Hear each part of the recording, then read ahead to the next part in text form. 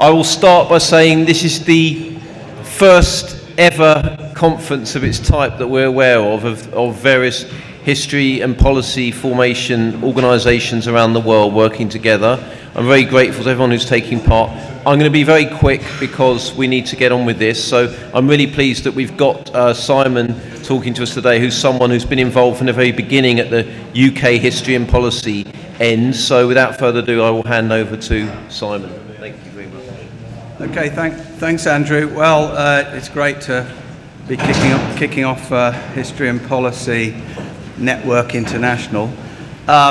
So I framed this as actually a somewhat more general presentation, and I know that there are going to be some people in the audience who have seen quite a bit of this before, Keith in particular, for which apologies to them. I assumed there would be mainly an audience that hadn't seen them before.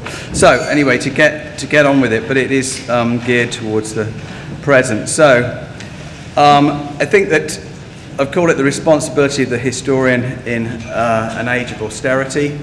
I think our chief responsibility and why history and policy exists is that history is always there, all the time in policy. Whenever politicians open their mouths and speeches are written, the question is, what kind of history? Is it going to be amateur? Is it going to be perhaps entertaining, popular, cherry-picked? Is it going to reproduce stereotypes that help whatever politician is speaking?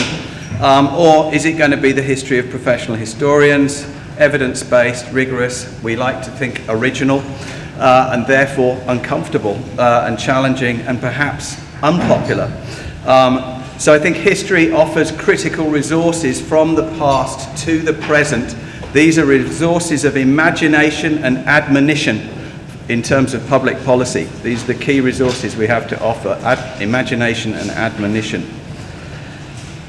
Just to quickly review, History and Policy in its 16 years is now a network of about 550 historians. We have 8 HEI partners who partly fund the network.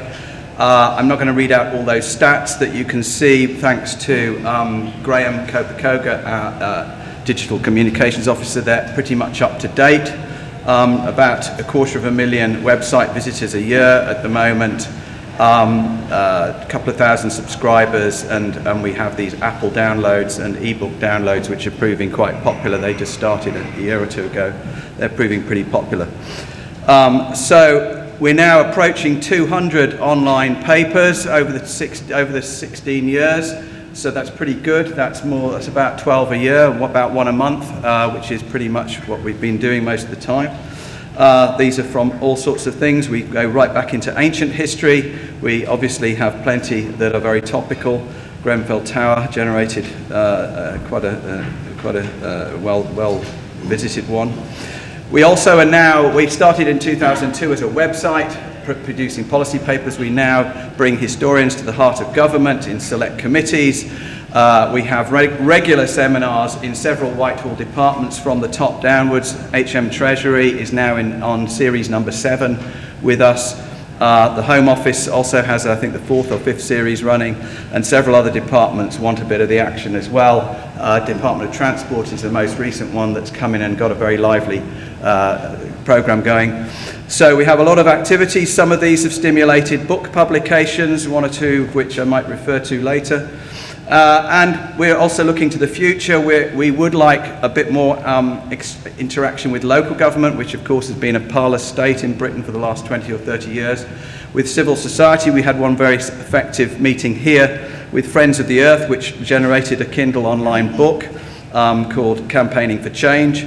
And of course, international. We are now, and here in the room, there are representatives from South Africa, Australia, USA, and elsewhere who are also taking initiatives forward in their respective countries, and we are now talking to each other as of yesterday. So that's an exciting new move. So what I'll just offer you for the rest of this talk is a very brief, what I think is a challenging and critical public policy history. It's, I think, which sort of shows what putting history in front of public policy makers can perhaps do. It's an example. the long-term history of welfare provision in England since 1600. We have an absolute expert in the room, Pat Thane, on the slightly shorter-term history, sort of 1850 to the present day. I'm deliberately taking a longer-term view, and there's one point which I refer to Pat's recent book, Divided Kingdom, which was one of our most recent history and policy publications, was a policy paper offshoot of that. I think it's generally believed outside the historical profession, and actually probably within quite a large swathe of the historical profession, that welfare states, particularly the British one, starts with William Beveridge and his famous 2 reports during World War II, that this is when universal welfare provision comes into existence across the Western world, with Britain in the lead in a model devised by Beveridge with his Keynesian full employment commitment and his vision of all the social and allied services that were going to be provided free as a universal service to the population. So the general view is welfare states are a modern creation of the 20th century. They are a gift that democracies give to themselves after all the hard work of all that economic growth they've generated and slogged through, and finally they get a welfare state because they've now become a voting democracy. Because I think part of the reason for the Conservative government's very short term, as far as I'm concerned, dramatic cutting of this welfare state, is their view that this is a kind of recent innovation. It's something that's a bit of a burden on the productive economy. We can have it or we can not have it. We can slim it down because we can't afford it anymore. If austerity says we have to make cuts, then sadly, many crocodile tears being shed on the way, the poor are going to have to just cut their cloth. We've got to get the public sector into trim. We've got Cameron famously thinking that big society could replace the big state. In other words, we're going to become a society of volunteers. Well, he's got that. They're called food banks, and they're all over the country. Osborne in 2002 in his May's lecture offered this idea that austerity was a wonderful opportunity for Thatcherites like himself to cut this over fat welfare state back down to something he thought was more reasonable. He said 36%. So the policy from 2010 has been that the poor will pay through welfare cuts for the financial crisis.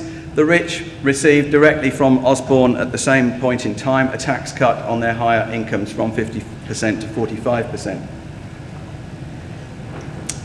We are still projected to go through another 12 billion of further cuts as of now, despite May's announcement. We're still talking about cuts, and this is happening mainly by benefits being frozen. There's no scope for cuts in fraud, error, unemployment benefits or triple lock pensions, which actually eat up 90 billion of the 200 billion of the budget, and the government is not trying to commit suicide by attacking pensioners. The cuts have to therefore come from child support, from the sick, the disabled, and from low-income families, and that is where they have come. These are the people who are being cut. And meanwhile, the corporates and the elites are free-riding the government's own estimate of the tax gap. Uncollected tax is 34 billion, and the Tax Justice Network's unofficial estimate is about 3 times that. The response of that has been, of course, the tax inspectors have been cut just like all the rest of the state. We now have 50,000. We used to have 90,000 only 10 years ago. Every tax inspector brings in 6 times his income in revenue and it does come from the wealthier end of society. So this is the policy we have now. I think it's premised on an idea that welfare state is an optional add-on. It's nothing particularly essential. We can do without it when we have to. Ken Loach's film, I'm sure plenty of people in the room have seen it. If you haven't, then do. It is our generation's Oliver Twist. Oliver Twist was written by Dickens within 2 or 3 years of the New Poor Law and the workhouse system being created. That was the artistic response of that generation. It exerted enormous intergenerational influence on us, and it's certainly the way in which we view the Victorian Poor Law, quite justifiably. This new film by Ken Loach ought to be seen by everybody. It is describing exactly what is going on in the system, that the main reason for using food banks is benefit delays. This is depicted in the film. This is a government policy, the delays. It's deliberately throwing sand into the system, but what it does is it tips the very poor who do not have savings into the hands of loan sharks, to such an extent that the government itself had to cut down the more aggressive aspects of the loan shark industry. If you don't believe I, Daniel Blake, if you think it's just a film, as Tory ministers said, we now have the UN Special Rapporteur, Philip Alston, who spent several weeks in the country. These are all quotes from his report. They're not my words. They are excoriating for a British government. I'm not going to read them all out because I haven't got time. But a few choice ones are: the universal credit is a system of universal discredit. He points out that austerity was a political choice, something which, and this is a man with international experience of looking at poverty all across the globe in many, many different countries, which is where his authority comes from. But he also did it, this is a 20-page report you can read online. He notes we now have a new Minister for Suicide Prevention, one of the few initiatives in this area from the government. And the Institute of Fiscal Policy is predicting that there is going to be a further 7% rise in child poverty between 2015 and 20. Why is that particularly troubling? Because child poverty is already at shockingly high levels. This is actually taken from Pat Thane's policy paper. As you can see, the consequence of the post-war welfare state was to reduce child poverty to about 15%. You see that in the 1960s on the left-hand side of the graph. The clear, direct and causal effect of Thatcher policies, unemployment and so on, was to drive that figure back up to 30%, as Pat Thane pointed out, a percentage of children brought up in poverty that matched the shock findings of Rowntree at the beginning of the century. Obviously the definitions have changed, but the point being that these are the definitions of each society at its point in time. 30% in poverty in the Edwardian period, which produced response from the government to bring it down. That has gone up, and it stayed at 35% all through the major period. It did come down under New Labour unevenly, as you can see, to below to about 27, 28%, but it has gone up ever since austerity, and it's going up. So this is 30% of our children being brought up in poverty. That means obesity, it means health problems later on, it means poor learning capacities. This is a policy of economic madness because of it degrades the productivity of our human capital. And this is the big story when we turn back to long-term history. England has had a statutory universal social security system. This is black letter statute law since 1601. Every subject of the Crown must be afforded outdoor relief at all times. It's in the statutes. Historians have then done all kinds of research on legal documents and other things. I'll mention one or two of them.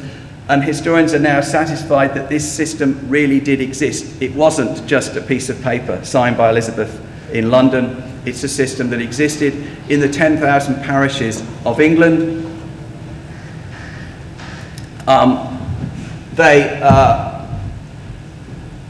This is the forgotten poor law before. Because 1834 and the workhouse test was such an excoriating experience for the working class, the folk memory of the poor law is highly negative. It is the poor law of Dickens' novels and so on. That poor law existed from 1834 until the 1920s. What is expunged from folk memory, and unfortunately from many people's memory, is nearly a quarter of a millennium of before that, 1600 to 1834, of a very different system operating in Britain.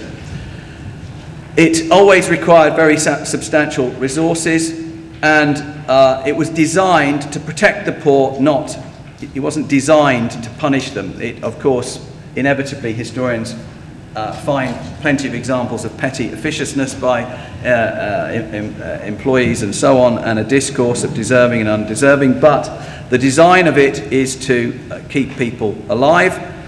It is Elizabeth I, two acts at the end of her reign, following about 60 years of experimentation. One of the reasons why these acts then remain in place for so long is they're actually the product of many decades of trying to get it right. So they don't come out of thin air by magic. They're the product of, they give a universal legal right. They are specifically in the statute for orphans, widows, the old, the disabled and the unemployed. They are to support the local poor all the year round. They're not a crisis thing for times of harvest, dearth and famine, which you find many cases of in Europe. They are a universal system. And they're financed inclusively, but progressively. What do I mean by that? In theory, if you look at the statute, everybody in the parish is liable to pay. In practice, because they pay pro rata to the value of the land they occupy, what happens in most parishes is that the funds are collected from the wealthier section of the population, because it makes no sense to go around collecting groats and pennies from the very, very poor, and in any case they're the ones who are going to receive a lot of the support. So it's an interesting design. When times are very difficult, it means that the poor law overseers bring down, socially speaking, the section of society they draw the funds from, so as to produce more funds for the very poor. When things are good, they're only really collecting from the wealthier section of society to keep things ticking over. I can't spend time. This is various historians which I'm drawing from and accounts which you can look at. Probably Peter Solar's article at the top is probably historiographically the most important of these, because it was him who demonstrated by taking a comparative view across Europe. He was the one who said, actually, do you know what, you British historians studying your early modern poor law, do you realise how unusual it is? You sort of write accounts of how people are unpleasant to each other and so on, but what you don't realise is that a system of parish relief everywhere, even in every tiny little village, is completely unique in Europe. In the rest of Europe, there are many poor laws we can find, and they usually apply to cities, often cathedral cities, and administrative centres, and they're to protect those centres in times of difficulty, famine, hardship. The unique thing about England, he identified, is that these funds exist in every little parish. What that means in particular is when famine does strike, one of the key ways in which it kills is people go on the move to search for food, and they go towards those cities and towns where they think they can find assistance and help, and they bring with them disease, and this is what usually kills in famines. In England, there is no reason for people to move beyond their parish, because they get relief in their hands, which means that they can afford the higher prices of the food. That's the way this new system is operated. This is unique, and it's never been done before. And there are various studies there about how it works out. Samantha Williams, for instance, at the bottom, showing very interestingly, documenting how the same family might be paying in at one point in the year, and later in the year you find them in the account receiving from the poor law because of something's happened. Somebody's got ill in the family, a breadwinner.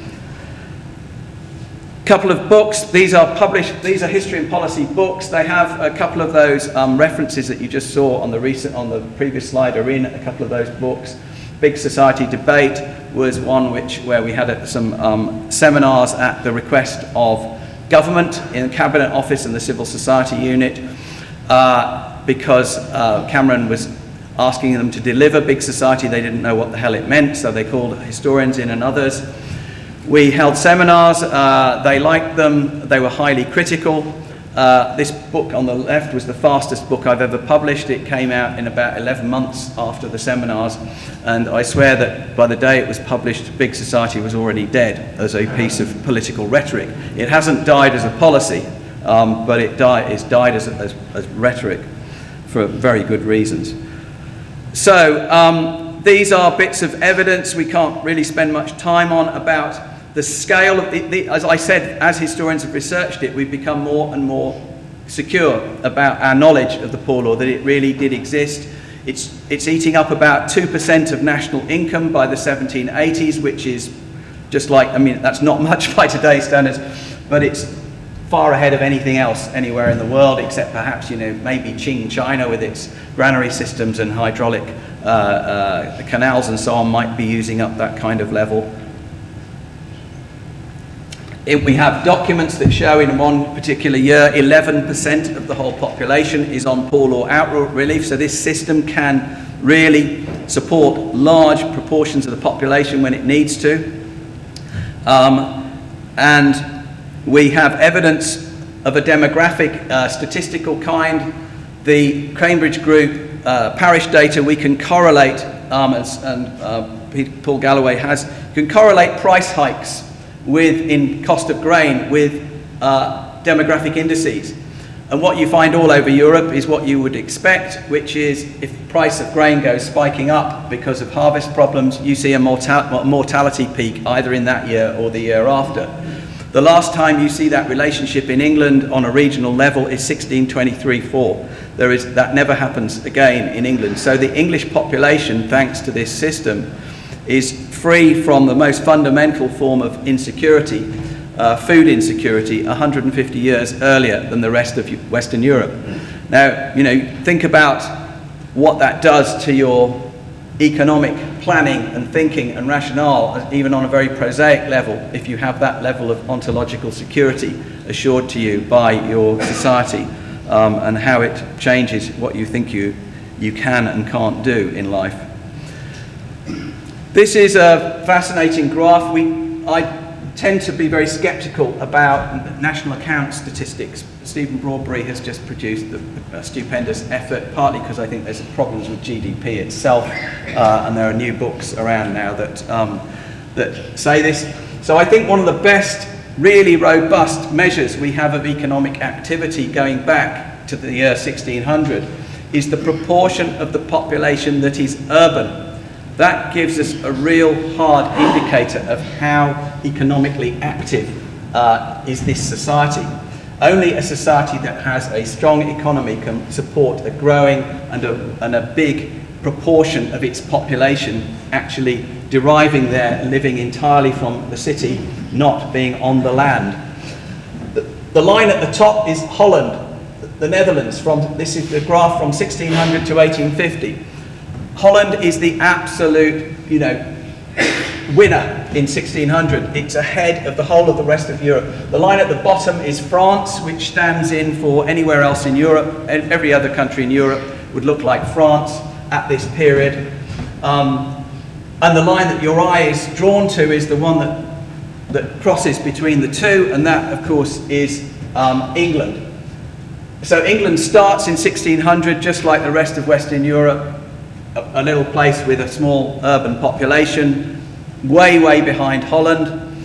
Holland spends the next 200 years very wealthy, Golden Age Holland, but not actually moving further ahead in any significant way. England, meanwhile, absolutely overhauls Holland.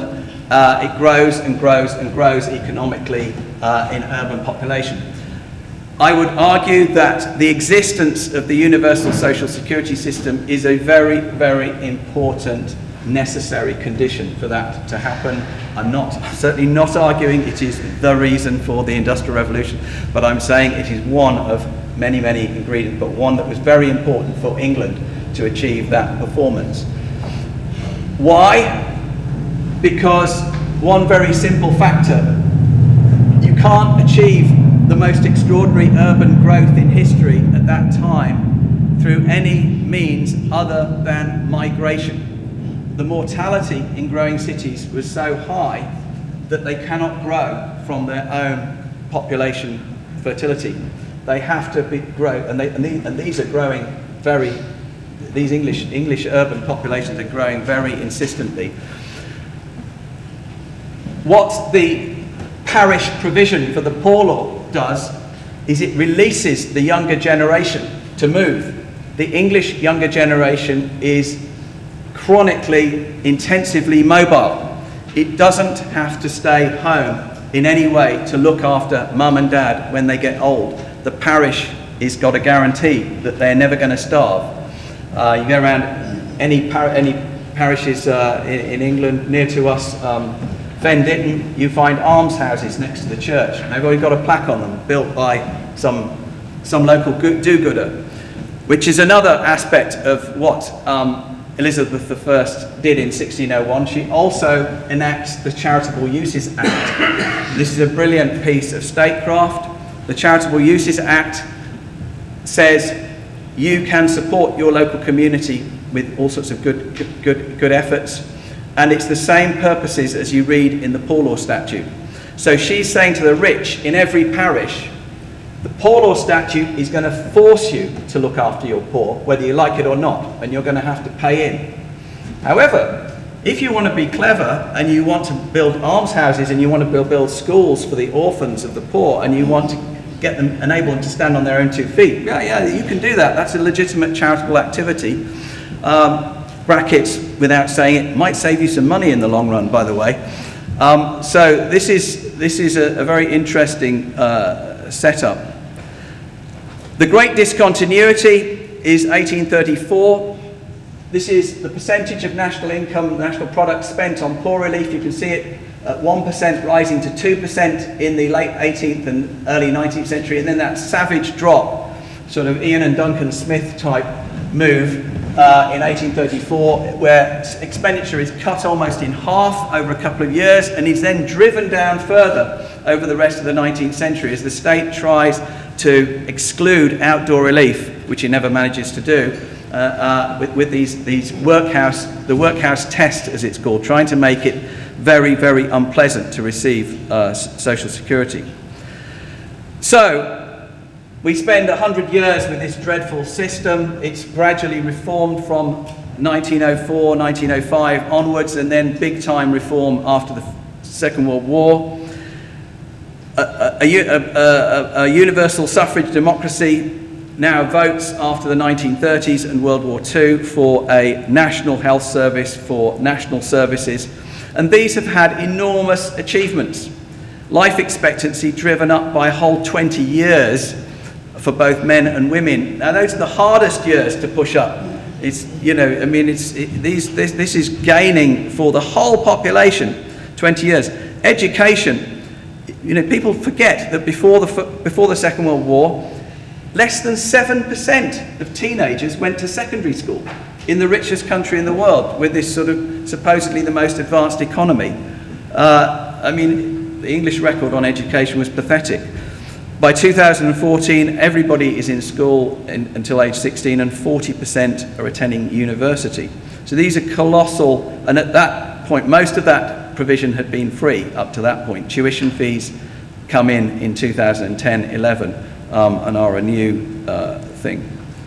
So policy conclusions from history.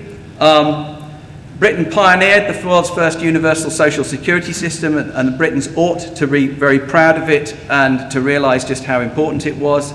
It operated for nearly a quarter of a millennium, and then it was back in place for 30 years in the so-called golden age of the post-war period, which saw the annual growth of the UK GDP at its highest level ever. 2.7% per annum is the highest rate for 3 decades that this country has ever grown at.